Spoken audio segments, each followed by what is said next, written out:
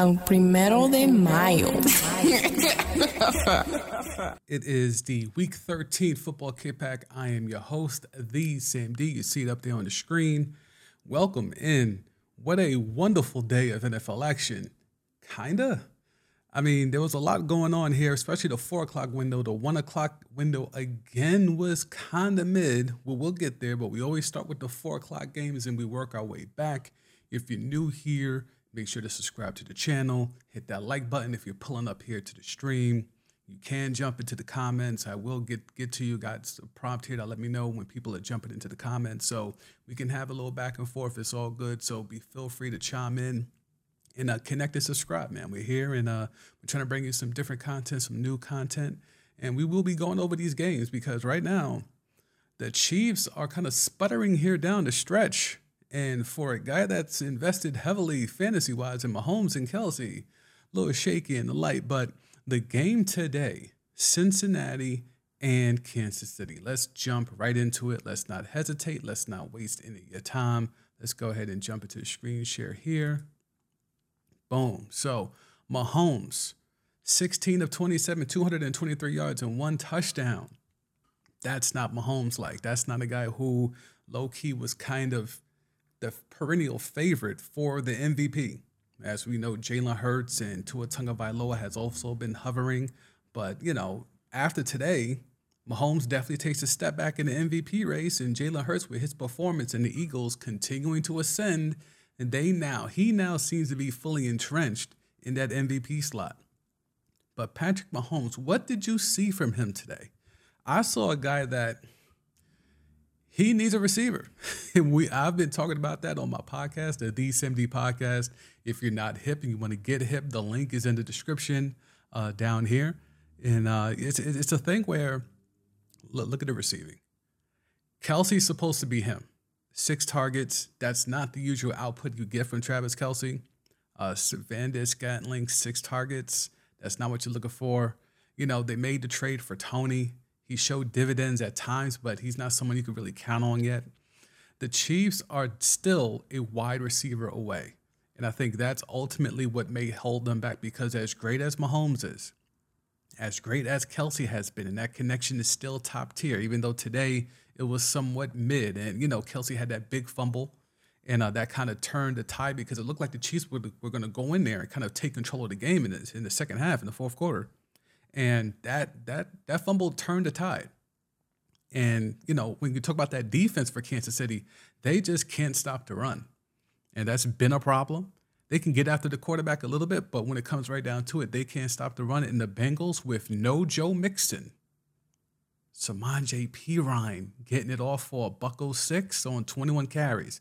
That's the problem. At that, the yards per carry, 5 yards. Burrow was effective on the ground with 46. Joe Burrow thoroughly outplayed Patrick Mahomes. And you saw towards the end of the game, Mahomes was hobbling. Not sure, if there's going to be any ramifications, no injury ramifications with that. But ultimately, what it's going to come down to is, can Mahomes and Kelsey carry this team? Because that's essentially what it's going to come down to. If you have a linebacker, if you have a safety, if you have a secondary player that can at least contend with Kelsey, you can slow down this offense. This offense has not looked good over the last, I would say, 3 weeks.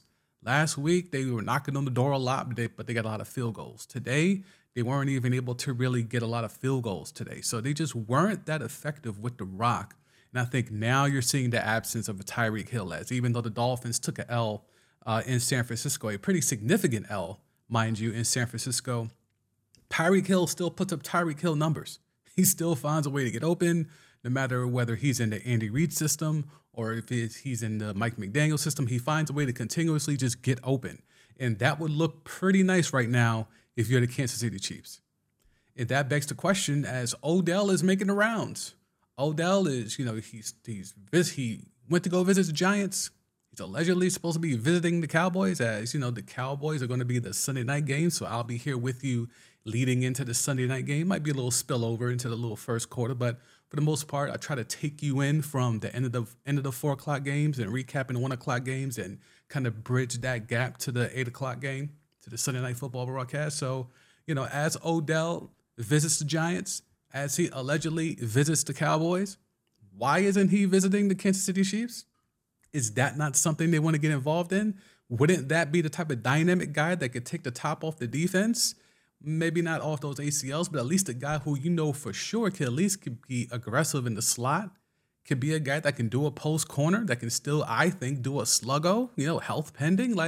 So Odell to the Chiefs should be more of a thing, but I'm not sure if that's an Andy Reid thing, if that's an Odell thing. I'm not sure what's going on there, because if you're Odell, why would you want to go back to the Giants? Why? I don't understand that whole thing. I understand the narrative of wanting to spin the block and come back to the Giants because it's a new regime, the regime that wanted you out outside of ownership. The regime that wanted you out originally is all gone. But still, what about Daniel Jones makes you think you want to come back to the cold of the East Coast and deal with that? If I'm going to deal with the cold, at least I got Mahomes and Kelsey. That's where I would be at if I was Odell, but that remains to be seen. But clearly this 4:00 game, the game of the day between the Chiefs and the Bengals, was exhibit, it's not even an exhibit A at this point. It's like exhibit almost Z, exhibit W, that the Chiefs are still a wide receiver away. And when you trade away such a big piece in Tyreek Hill and you replace him with a Juju Smith-Schuster and a Marquez Valdez-Scantling, that's problematic. You go out there and you make a midseason trade for Tony, who was basically off the scrap heap. That's a problem. So Andy Reid's got some, he can scheme away a lot. We know he can scheme away, but he's going to have to really get into his bag to try to cook up something amazing to get this Chiefs team to go deep, because it's been assumed they're just going to make this run into the playoffs. The Bengals are for real on both sides of the ball. And this is just off with Jamar Chase just coming back. He's not even fully up to speed yet. So I wonder, this could be a playoff preview. These teams have played in the playoffs before. I'm just wondering right now, if these two teams play again, especially in Cincinnati, how much confidence do you really have in the Chiefs being able to go in Cincinnati and get a dub? Because when you really look at it here, look, this is just a box score, right? So let's go ahead and try to dig deep here. When you're looking at the Kansas City Chiefs, in terms of defense, they don't have Honey Badger no more. It's, can they get sacks and can they force turnovers? You're looking at interceptions here, nada. You're looking at sacks here, 1 sack. And that's just not... the Bengals don't have the greatest offensive line, by the way. So it's not like they're going up against this staunch offensive line. So it's just a matter of, is this more about the Chiefs or was this more about the Bengals? Did the Bengals show improve, or did the Chiefs show they have some flaws that Mahomes and Kelsey have been covering up for the better part of the season? That's something we're going to have to dig deep into here, because it's going to be interesting, because Joe Burrow thoroughly was masterful with the rock. I mean, you see the QB rating here, 126.6. Sounds great. It's all of that. But if you watch the game, 25 of 31, that's only 6 incompletions. So you don't really worry about the QB completion percentage too much. Just a matter of the 2 touchdowns. He was clean in the pocket. He took advantage of the running lanes when they were there. He was able to be mobile in the pocket, which, I've been talking about on the podcast again. The link is in the description to subscribe to the Sam D podcast. It's something that you really need to be mobile in this day and age. In this age of NFL, you have to be able to be mobile. Dual threat isn't a necessity yet. I think in the next decade or so, you will also have to be a dual threat. But as of right now, bare minimum, you have to be mobile. And Joe Burrow showed today to be mobile and gave you a little bit of a dual threat. Now, I wouldn't depend on him to give you 46 yards rushing every game, but he showed enough today. He took advantage of the rushing lanes that were there. And the scramble drill worked a lot today. Especially to Tyler Boyd a couple of times. He was able to get T. Higgins involved a little bit. So, yeah, this game was thoroughly, you can almost say the Chiefs were thoroughly outplayed here. At times, it looked like the Chiefs were just kind of there and stuck in the malaise. But this game, to me, was more about the inefficiencies in terms of making a deep playoff run, projecting a deep playoff run for the Kansas City Chiefs, than for the Bengals showing and trying to remind us, like, yo, y'all know we went to the Super Bowl last year, right? Like, y'all know where we were there. Like, and we were that close away from winning a chip. So the Bengals are still them. They have their core with no Joe Mixon. That made this win even more impressive, to be quite honest. And just this game lived up to the billing. If you do the betting thing, you can see here, you should have faded the public, which is probably a smart thing to do more times than not. But let's see, let's move on. So the Chiefs fall to the Bengals 27-24. Where do we want to go next? That 4 o'clock window was very interesting. So let's go ahead to the Bay. Let's go to San Francisco, Miami. San Francisco, Miami was interesting for a lot of reasons. A lot was made about, the running backs Raheem Mostert and Jeff Wilson Jr. returning to face their former team, the San Francisco 49ers. And, Raheem Mostert was talking that big talk leading up to the game, kind of jumped out the window a little bit and had to walk some comments back. He went on, San Francisco radio and tried to clean it up because he was talking a little crazy, talking a little spicy, trying to, I think he said essentially that this Dolphins team is way more talented than the 49ers teams he was a part of. I think he was out there for about 4 or 5 years with the 49ers. So throwing shade at his old team to prop up his new team, he got called out for it. The 49ers were clapping back in the press as well. And then Raheem Mostert tried to spin the block and try to clean that up. So a lot was thought of Mostert because he missed last week, and a lot of people were suspecting that he missed last week so he could be fresh as he go up against his old team. And if this is him fresh, 7 carries for 30 yards, then maybe you should have skipped another week, bruh. Maybe you should have skipped another week. And the 49ers did this with Jimmy G getting hurt in the first quarter and Brock Purdy, man I never heard of. And I'm sure there's a lot of you never heard of him, and for good reason, because this man was Mr. Irrelevant. He was Mr. Irrelevant of this year's draft. So he was the absolutely last player selected in this past year's NFL draft. So Brock Purdy comes out of nowhere for 2 TDs and low-key looked aight. Like, again, this team, which is why the Raheem Mostert comment was so crazy. For him to say that the Dolphins team is so much more talented, way more talented than this 49ers team is wild, because Brock Purdy was able to come off the bench and essentially do a Jimmy Garoppolo impression. I mean, that kind of shows you, like, no, that talent, there's a lot of talent there. If you could take a guy that was literally Mr. Irrelevant, 260-something pick in the past draft, and he could come off the bench, fresh off, no first-team reps, all season long, and come off the pine and give you 2 touchdowns and 25 or 37. I mean, that's about Jimmy G. Like he gave you Jimmy G production fresh off the bench as Mr. Irrelevant. That goes a lot to the talent that is on the San Francisco 49ers. So Raheem Mostert, bless him. But yeah, he looked shaky in the light. He didn't get a lot of touches. Mike McDaniels is still trying to figure out this running game. Jeff Wilson Jr., it appears he's still hurt. And he was the one that when he came over, he really changed the dynamic. They had Chase Edmonds, and that just didn't seem to work out. And they were able to jettison Chase Edmonds up out of there. And Raheem Mostert kind of had moments, but he showed that he's not really built to be the everyday down back, the 3 down back. He's not that. So getting Jeff Wilson Jr. in there and just having that dynamic playmaker, that explosion to be able to hit the seams and see the hole and hit the hole. The problem with Chase Edmonds was that he was hitting holes that didn't exist.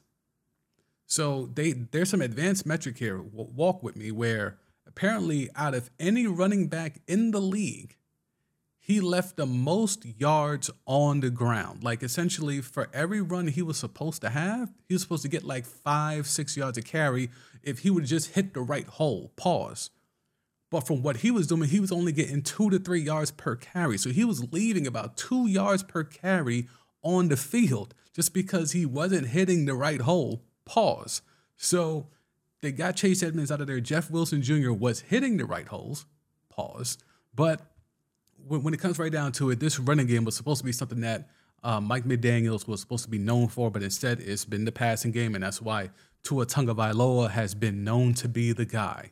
And he has finally shown and proved what we were waiting for him to become all these years. You know, the fact that Brian Flores allegedly didn't give him the confidence, didn't pat him on the back enough, but now Mike McDaniels has made it his wherewithal. He has made it his duty to make sure that he does nothing but pump up Tua Tagovailoa. I guess Tua is that type of dude.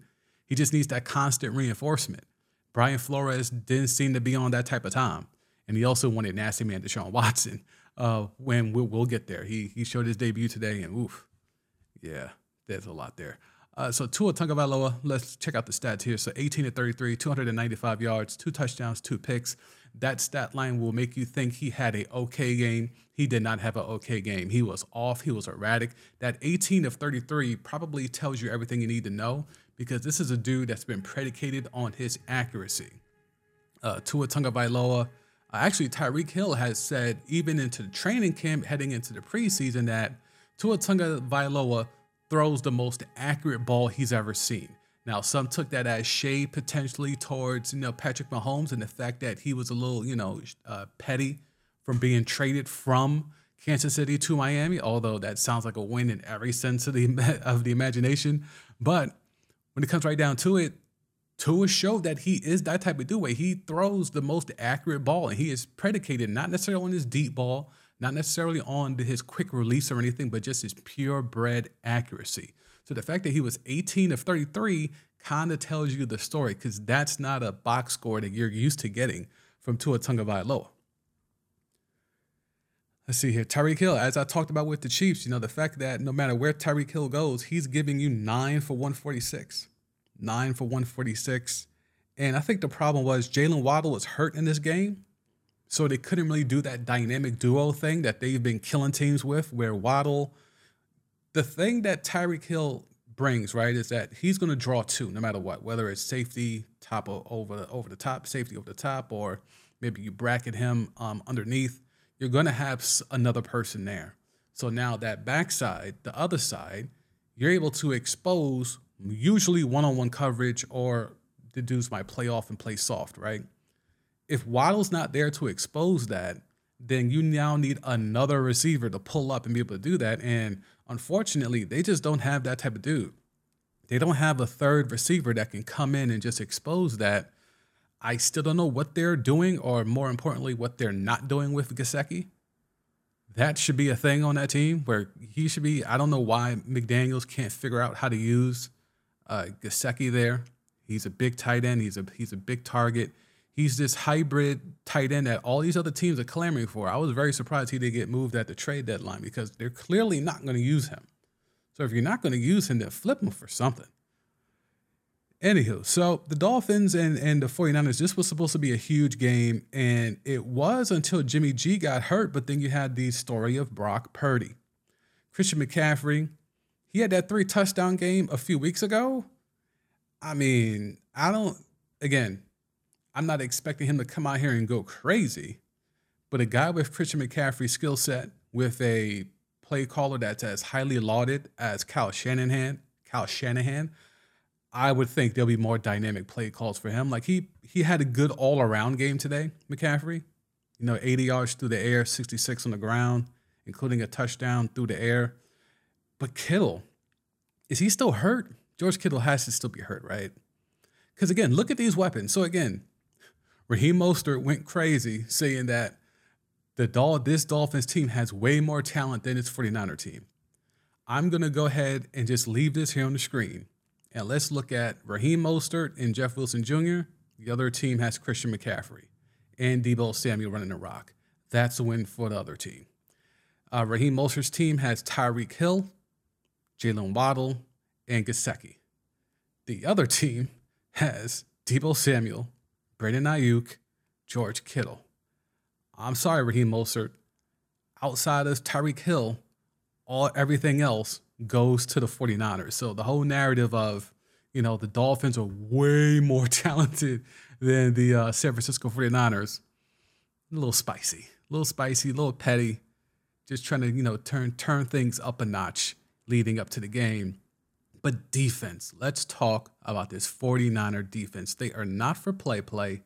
And again, we talked about how the Kansas City Chiefs defense was not able to get pressures, was not able to force turnovers. let's take a look at the 49er defense, who you could argue is the best defense in the league from top to bottom. To DeMarco Ryan, that's done a great job with that defense. Look at the sacks here. Got 3 sacks from Nick Bosa alone. So one dude was able to get 3 sacks, and there were a whole lot more pressures throughout that defensive line. And then you're looking at interceptions. Again, Tua, one of the most accurate passers, doesn't turn the ball over much. This is 1, 2, 3 picks. 3 picks. So 3 sacks, 3 picks.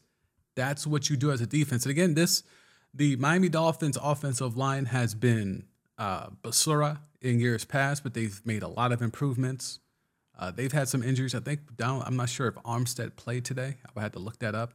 But I know Armstead has been a big part of the offensive line, and he was hurt last week, so it's iffy if he would go this week. But in regards to offensive line as a whole has been upgraded. And 3 sacks today, 3 interceptions today. Yes, one of them was on like a trick play or whatever, but still, three picks. 3 picks is 3 picks, man. So, were the Dolphins exposed today? Were the Miami Dolphins exposed today? This is a team that was trying to vie for the AFC East, and still, let's see if we can pull up the standings here. They're still in the mix for the AFC East, as we see here. Just a game behind. And, you know, I think they have one more game with Buffalo, right? I think they have one more game coming with Buffalo, so they could close that gap if they're still within that striking distance. But it's going to be interesting because can this team travel? I think today showed, can this team travel? Now, again, it was the Bay Area, so it's not like weather was an issue, maybe some wind at the most. But can this team travel on the road when your success on offense is predicated so much on the quarterback's accuracy and the receivers getting open? Inclement weather, we know Tyreek can get open in inclement weather. We've seen him with Chiefs, right? So we're not worried about him. It's more so about Tua Tagovailoa. Can he get it off when it's bad weather? Can he get it off when it's cold? Can he get it off when it's windy as hell and the winds are swirling, when it's raining? That remains to be seen. Tua as a bad weather QB, it's a gigantic question mark right now. And I think that's going to be the thing, because defense for Miami it's okay. I mean, they got Chubb. Chubb hasn't really been that since they got him. I'm not sure what more they were really expecting of him. But it's going to be a thing. It's going to be a thing. So that is the 49ers and the Miami Dolphins. Now, do we want to go Seattle, LA, which was mid in terms of the matchup? No, we got to go Vegas. We got to go Vegas and LA. Every time you want to bury the Raiders, every time you want to bury Josh McDaniels, here they come. Every time. Never fails. And Justin Herbert, as great as he could look at times, your man's Jay Herbo, as much as he looks amazing at times, he could do a flick of the wrist and go crazy. That touchdown pass to Keenan Allen was sick. It was sick. I'm just not a believer. They're the same charges from Phillip Rivers and LT. It's the same type of, yeah, they're good. Yeah, they can score. Yeah, they're exciting. They'll always have great games in the 4 o'clock window. But in terms of winning something substantial, nah. I just don't see it. I know they're still missing Mike Williams. I know, I get it. But I just expect more from what Jay Herbo, from the start that he had, as crazy as he looked early on, and it's still early in his career, but from the start that he had, it looked like he was going to be out of here, like all the way out of here, like Josh Allen out of here. And some people still hold him in that regard, but I think he is a product of his weapons. And Austin Eckler, he's supposed to be more dynamic than this out the backfield. 10 runs. I don't know if that's Staley or not. I don't know who the OC is for the Chargers, but I don't know how you run the ball only 10 times with Austin Eckler. See, this is the one thing I'll say about Jay Herbo. He is going to go for his number one receiver. You see these targets right here? You see these targets? These 14 targets for Keenan Allen. That's what every number one receiver should be getting every game. Every number one receiver should be getting double-digit targets every single game. If you're a number one receiver and you're not getting double-digit targets, you need to holler at your QB. Keenan Allen was eating today. Now, he only got 6 catches, but the 14 targets, you're forcing the teams that are obviously targeting you in terms of they know they have to key in on you. They may have to double you. They may have to at least keep a safety, bracket you a little bit or whatever. That forces that to open up the other side. Gerald Everett doesn't get 5 for 80 if you don't target Keenan Allen 14 times. Joshua Palmer doesn't get 11 targets if you don't target Keenan Allen 14 times. That opens up everything when you're force feeding your number one. Like, I don't care if you're bracketing my guy. I'm still going to target him 14 times. That opens up things on the backside in the slot. That opens up things in the seam for the tight end, and that opens up things for the second receiver. So I will give Jay Herbo that he knows when he just has to go to his guy. Because look over here with Derek Carr, Devonta Adams, 12 targets. Your number one receiver, 12 targets. Force feed him. He's unstoppable. Devonta Adams is unstoppable. And even though Derek Carr to me is mid, 16 of 30. Another good game for Josh Jacobs on the ground. Like this Raider team on paper, and I preview this on the SMD podcast. Link is in the description. I previewed the Raiders. I'm just like, look, everything is there on paper for Derek Carr now. He has a clear number one. At that time, we thought Darren Waller wasn't going to be battling injuries, but in terms of on paper, clear-cut number one top-tier receiver in Devonta Adams. A dominant stud hybrid tight end that's, basically a receiver in a tight end's body in Darren Waller. And you have a good running game, fronted by Josh Jacobs. So at every level, you've got a top-tier person. That should make your job a lot easier. He should be doing what Tua Tagovailoa is doing. Like Derek Carr with these weapons, if he's really as highly regarded as, if he is in reality, if in the reality of what he's perceived to be was a thing, he will be putting up Tua Tagovailoa numbers. And that just hasn't been the case. And it's been troubling to me every time I watch the Raiders. I'm like, why aren't they should be putting up 30 a game? Devonta Adams is, this is easy for him. 8 for 177 and 2 touchdowns. That's easy for him. He's unguardable. Josh Jacobs, especially over the last, I would say, month and change, has been putting up numbers like this, $144 on the ground. And this is without Darren Waller. They don't even have a tight end right now. So the Raiders are an enigma, and that's why Josh McDaniels has been called, into task, and he got the vote of confidence from Mark Davis, but, take that for what it's worth. But it's interesting how the Raiders could give you these types of games and make you think, all right, well, maybe now they can turn the corner. They've cut so many first-round picks from that Mike Mayock and Chuck Gruden, J.J. Gruden, John Gruden, excuse me, not Jay Gruden. I don't want to lump him into this nonsense, but the John Gruden stuff, like they've cut damn near every first-round pick. Farrell, I think, is the last one left. I think he had, half a sack today, I think I saw on here, right? Farrell had half a sack? Yeah, he had half a sack today, but you better keep doing that because he's next on the chopping block. But yeah, this was a great game. This was a old school AFC West game, back and forth action. I think what it comes down to is because the Chargers are still hurt, no Mike Williams again today, because the defense, those edge rushers that were supposed to be highly touted with Bosa and Khalil Mack, that hasn't been a thing. Because, you really shouldn't be focused on edge pressure in the first place. Like, that's just not going to get it done. If you can't crash the middle, penetrate the middle, pause. The battle in the trenches is won on the inside, not the outside. I will spit that to my dying day. Go ahead and do all your fancy stuff on the outside, on the edge. If you can't penetrate the middle, it's a wrap for you. It's a wrap for you.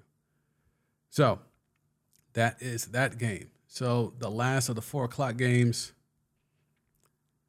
Geno doing it again. The Seattle Seahawks are 7-5 in the Super Bowl. Defending Super Bowl champion LA Rams fall to what, 3-9? 3-9, last place in the NFC West.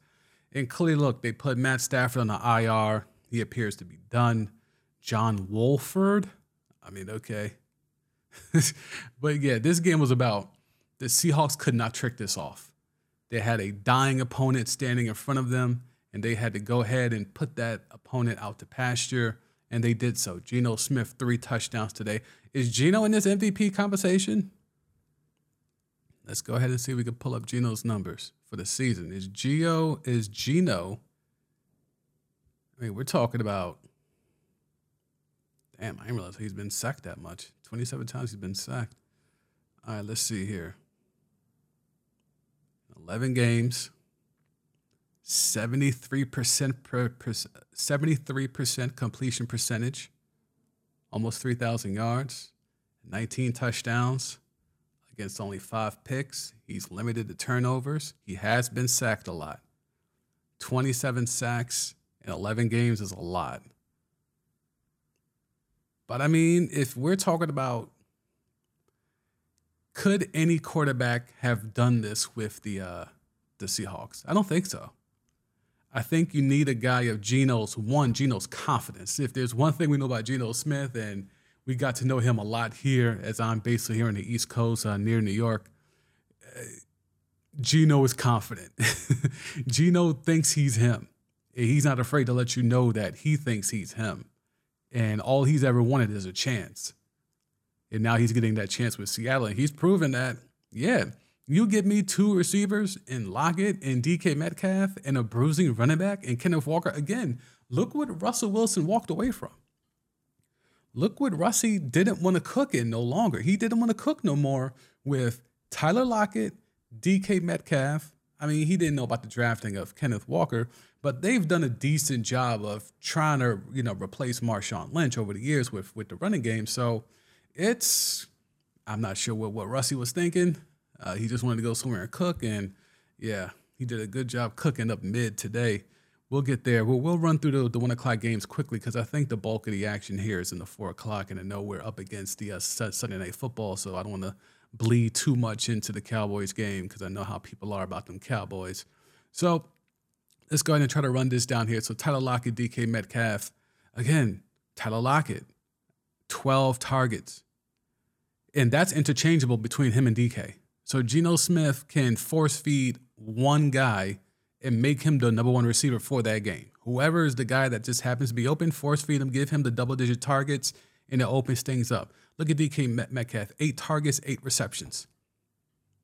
Because Tyler Lockett had 12 targets, 9 receptions. This game is not that hard. Don't let them fool you to think that this has to be overly complicated. I think Geno low-key should be in the MVP mix. This was an ugly game, and I'll say this about the Rams. They're not a talented roster. They traded all them picks for Von Miller. They made sure to sacrifice everything to get a chip last year, and they got that chip. There's nothing left. The cupboard is bare, but McVay still has them fighting. Aaron Donald's still out there. He did not have to play today, but he was still out there. Bobby Wagner was running around the field crazy today. He looked like a man possessed. Again, he's going up against Seattle, so I get that. But, yeah, the Rams are still, I won't say spunky, because that's a trash phrase, but they played with some conviction today. They didn't lay down. I won't give you the whole thing. They showed the pedigree of a champion or, the true heart of a champion. I won't give you all of that, but they stood tall today, and they almost stole one. It took to the very end.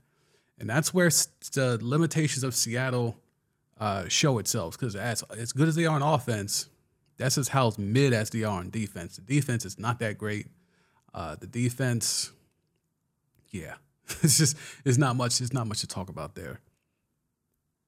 So Seattle moves to 7-5, and now let's look at the standings there. NFC, let's go here. They're keeping pace with the 49ers. Arizona's out the mix, so let's do the whole playoff projections here. Let's see if the playoffs started today. Seattle gets in over Washington as the wild card. That's hella interesting. And Seattle's dangerous because Geno's a bad weather QB. He played all them years here in New York, New Jersey. He can play at bad weather. So that game travels. And Seattle isn't the most pristine place to play in either weather-wise. So, yeah, Seattle's a dangerous team. Out of these wild card teams, I mean, Dallas, with the talent they have, you always had to give them a chance. But I would put my money on Seattle there before I would put it on the Giants. That's for damn sure. Interesting to see how this plays out. Very, very interesting. So let's see. Colts on the board, 3-0. Uh-oh, Dallas. Figure it out. Figure it out, Dallas. Okay, so these 1 o'clock games. We had we had the nasty man off with Deshaun Watson returning, if that's what you want to call it, to Houston to face his former team in the Houston Texans. This game was ugly. Red Zone, who I lean on heavily, did not really pay too much attention to this game. And if you look at this box score, you can see why. I think the Browns scored in all their touchdowns came in on defense and special teams. I think they only got a field goal produced by their offense. Let's make sure of that. 6 points. They got 2 field goals off of their offense. All their touchdowns, their 3 touchdowns was a punt return and 2 defensive touchdowns. Ridiculous. So let's see. Amari Cooper, 9 targets. Okay. Even though the game was nasty, not as nasty as Deshaun Watson, but the game was nasty, I think what you want to see is 9 targets for Amari Cooper. That clearly is the number 1 receiver there, so that will increase with the targets. Then that should open things up for Peoples-Jones or Njoku, who I don't see here. Did Njoku not play? I guess Njoku didn't play. And then Kareem Hunt should be massive in the check down game with Nasty Man back, because he loved doing that when he was in Houston. So the future is next year for Cleveland. We'll get there. But Deshaun Watson, fresh off facing 26 accusations of sexual misconduct or sexual assault or whatever. That was a very ugly game. And yeah, the Texans are tanking in a major way, and that roster is really, really bad. The Ravens, Lamar Jackson gets hurt. Russell Wilson continues to not be able to move the ball offensively. 17 of 22. Nasty. Here's the thing with Lamar. They said it's a knee injury. And I know this is going to cause people to jump out the window and say, see, this is why you should have took that Kyler Murray contract that they offered you in the offseason, because now if your knee is destroyed or ripped up or meniscus tear or, worse come to worse, the ACL or MCL or whatever, this is why you should just took that money. His value is still worth more than that Kyler Murray money. I don't care if Lamar Jackson blows out his knee. He still should have said no, because his value before that injury was higher than that of Kyler Murray. On no way, on any planet, under any scenario, should you take a contract that is of a lesser player than you. No way, no how. Because look at the Cardinals right now. I bet you they wish they could run that contract back. They don't even want to give Kyler Murray the contract that they had to give him. And you want Lamar Jackson to sign that contract? Please. Tyler Huntley, who is a Lamar Jackson clone, but not in a good way. Yeah, this game was mid. Mark Andrews, 7 targets. DeMarcus Robinson, 8 targets. Yeah, the Ravens have done it. The Ravens have done an injustice to Lamar Jackson, and it has hampered this offense so that this offense has to win games like this. That's the only way this team can win games is these short, under 20 points per game type wins, because they have no dynamic weapons on offense outside of the quarterback. Mark Andrews is not dynamic. He's a great tight end. I'm not shading him, but he's not dynamic. The only person who is dynamic on this entire offense is Lamar Jackson.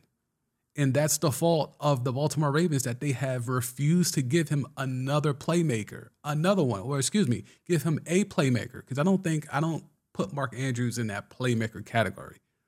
He needs a receiver. Lamar Jackson needs a receiver. Because imagine if they had an actual bona fide number one receiver today. Because when Lamar goes out, Tyler Huntley is now trying to force feed the rock to Demarcus Robinson and Devin Duvernay. Like, these are dudes you should not be forcing the rock to. Demarcus Robinson and Devin Duvernay should not have 14 targets between the two of them. Should not. Not in a good offense. No. Inexcusable what the Ravens have done surrounding Lamar Jackson with little to no help. Let's continue on. Tennessee, Philly. A.J. Brown gets his revenge, 2 touchdowns. Jalen Hurts continues to show his MVP resume. Look, I was high on Philly early. I may or may not have a bet on them on a certain sports book for them to go to the Super Bowl, not win it, but to go. Got really good odds there. But Jalen Hurts, 380 yards, 3 touchdowns. He didn't even have to run the rock that much today. Didn't even have to. A.J. Brown gets 10 targets. Number one receiver, 10 targets. What does that do? That opens up 8 targets for 5 receptions and 102 yards for Devonta Smith. It's not that hard of a game. Stop making it harder than it has to be. And if you're looking at the Titans here, look, man, they got Ryan Tannehill. He outrushed Derrick Henry. Enough said. That's it in a nutshell. That's it. I'm still concerned about the Philly defense. They got after it today. They got some sacks. But in terms of turning the ball over, that was them at their peak earlier in the year when they were able to force turnovers. But they were able to get after it and get some sacks today. So upward signs of improvement, of getting back to how they looked earlier in the season, but still a little pause for concern there for the Philadelphia Eagles. But they move on. Clearly the cream of the crop in the NFC, potentially even the NFL.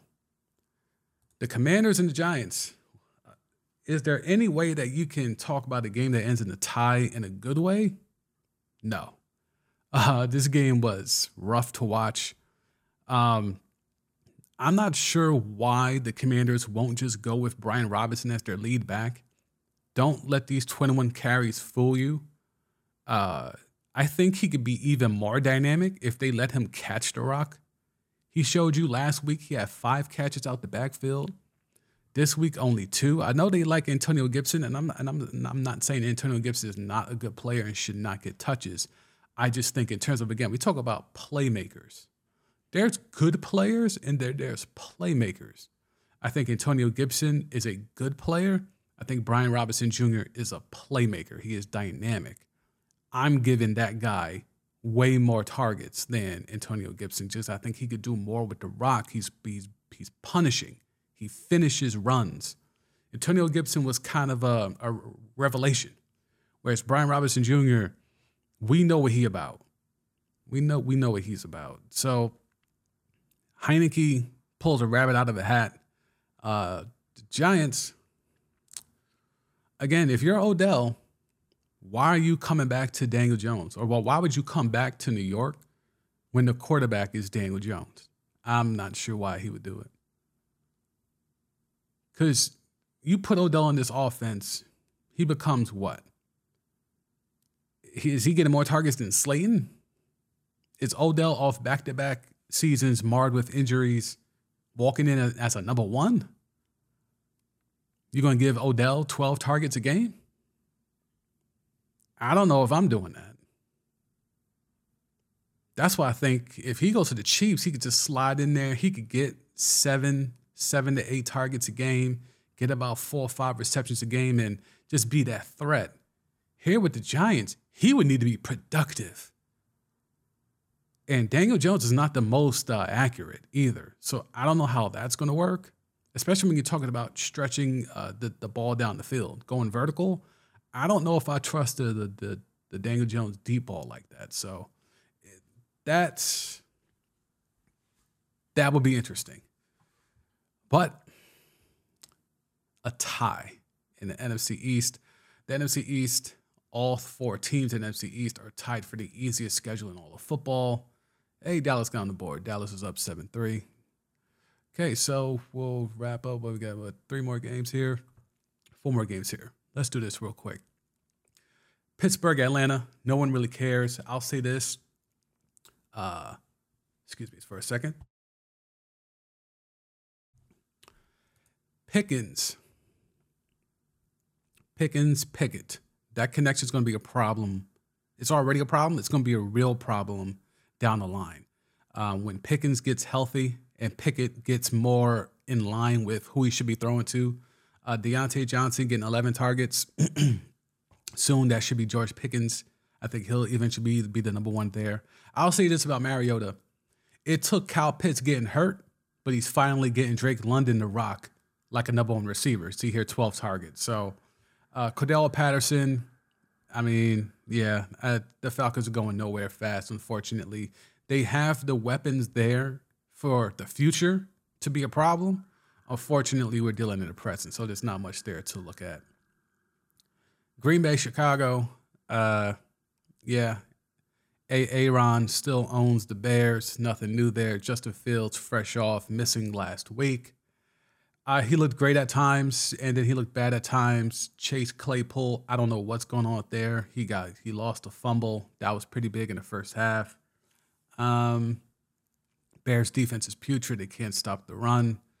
They can't stop the pass either when they needed to. They could stop you on 1st and 2nd down, but 3rd down, they are absolutely going to give it up no matter what the down and distance is. So, the Packers, I mean, neither one of these teams is actually good. Bears are fighting for a draft pick. I think as of right now, I think they had the 2nd overall pick heading into today's action. I think that stayed the same. So the Bears are doing what they should be doing, and that is getting that tank ready and loading up to build around Justin Fields. Okay, Lions, Jacksonville. I won't even get into that too crazy. Jacksonville's defense was basura. They made Jared Goff look like Jared Goff from years ago when he had McVay in his ears leading up to the snap. And the Lions looked good. And Jamal Williams was still effective on the ground. Amon-Ra St. Brown was dominant's not the word, but I mean 12 targets, 11. Maybe he was dominant. He's dominant against Jacksonville. 12 targets, 11 receptions. And Jameson got out there for a target. No, did he? I thought I saw him. I know he was activated. Maybe I missaw. I thought I saw Jameson out there. But anyway, the future is next year. And again, if you're talking about the Bears, the Lions have everything but the quarterback, right? They have receivers with Jameson Williams, Amon-Ra St. Brown, and even with the dual running backs with DeAndre Swift and Jamal Williams. Had a tight end, traded him, but I feel they feel that they could go find another one. So they have everything on offense except the quarterback. The Bears are the opposite. They have nothing except a quarterback. So, those are going to be the two teams, as the Vikings are the dominant team in that division, as the Packers are taking a step back, and it's all about the Vikings, as we'll wrap up this window with the Vikings and the Jets. That's going to be the tale of the two teams in the NFC North, is who's going to get to being relevant quicker? The team that has everything but a quarterback, or the team that only has a quarterback? Minnesota and the Jets. I thought Mike White was going to do it again late here. Again, stat lines will fool you. I don't know why Zonovan Knight didn't get more touches on the goal line. That QB sneak thing. They were on the goal line, and Mike White just didn't look comfortable with the QB sneaks. I just don't understand it. They had Zonovan Knight, who was right there, who had a good game. I mean, even if you want to take away this long of 48 He still gave you about almost 50 plus yards on 14 carries, which is a good average yards per carry. So, I mean, the Jets are another one. They have everything else except the quarterback.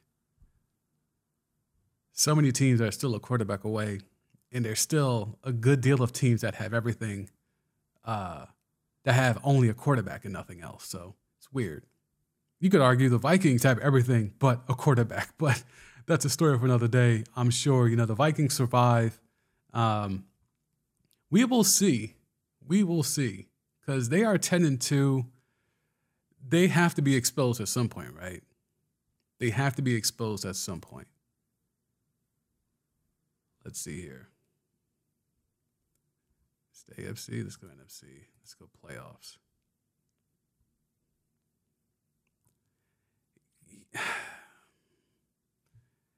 If it's Seattle, Minnesota, Seattle goes on the road into Minnesota. You think that's the Vikings will be favored, but it wouldn't shock you if the Seahawks won that game, right? Giants, Minnesota, you would be stunned if the Giants beat Minnesota in Minnesota. Cowboys, Minnesota, you would not be shocked if the Cowboys went into Minnesota and got a dub. So that just shows you, and again, the win differential, the points differential, do they have that here? No, on this site.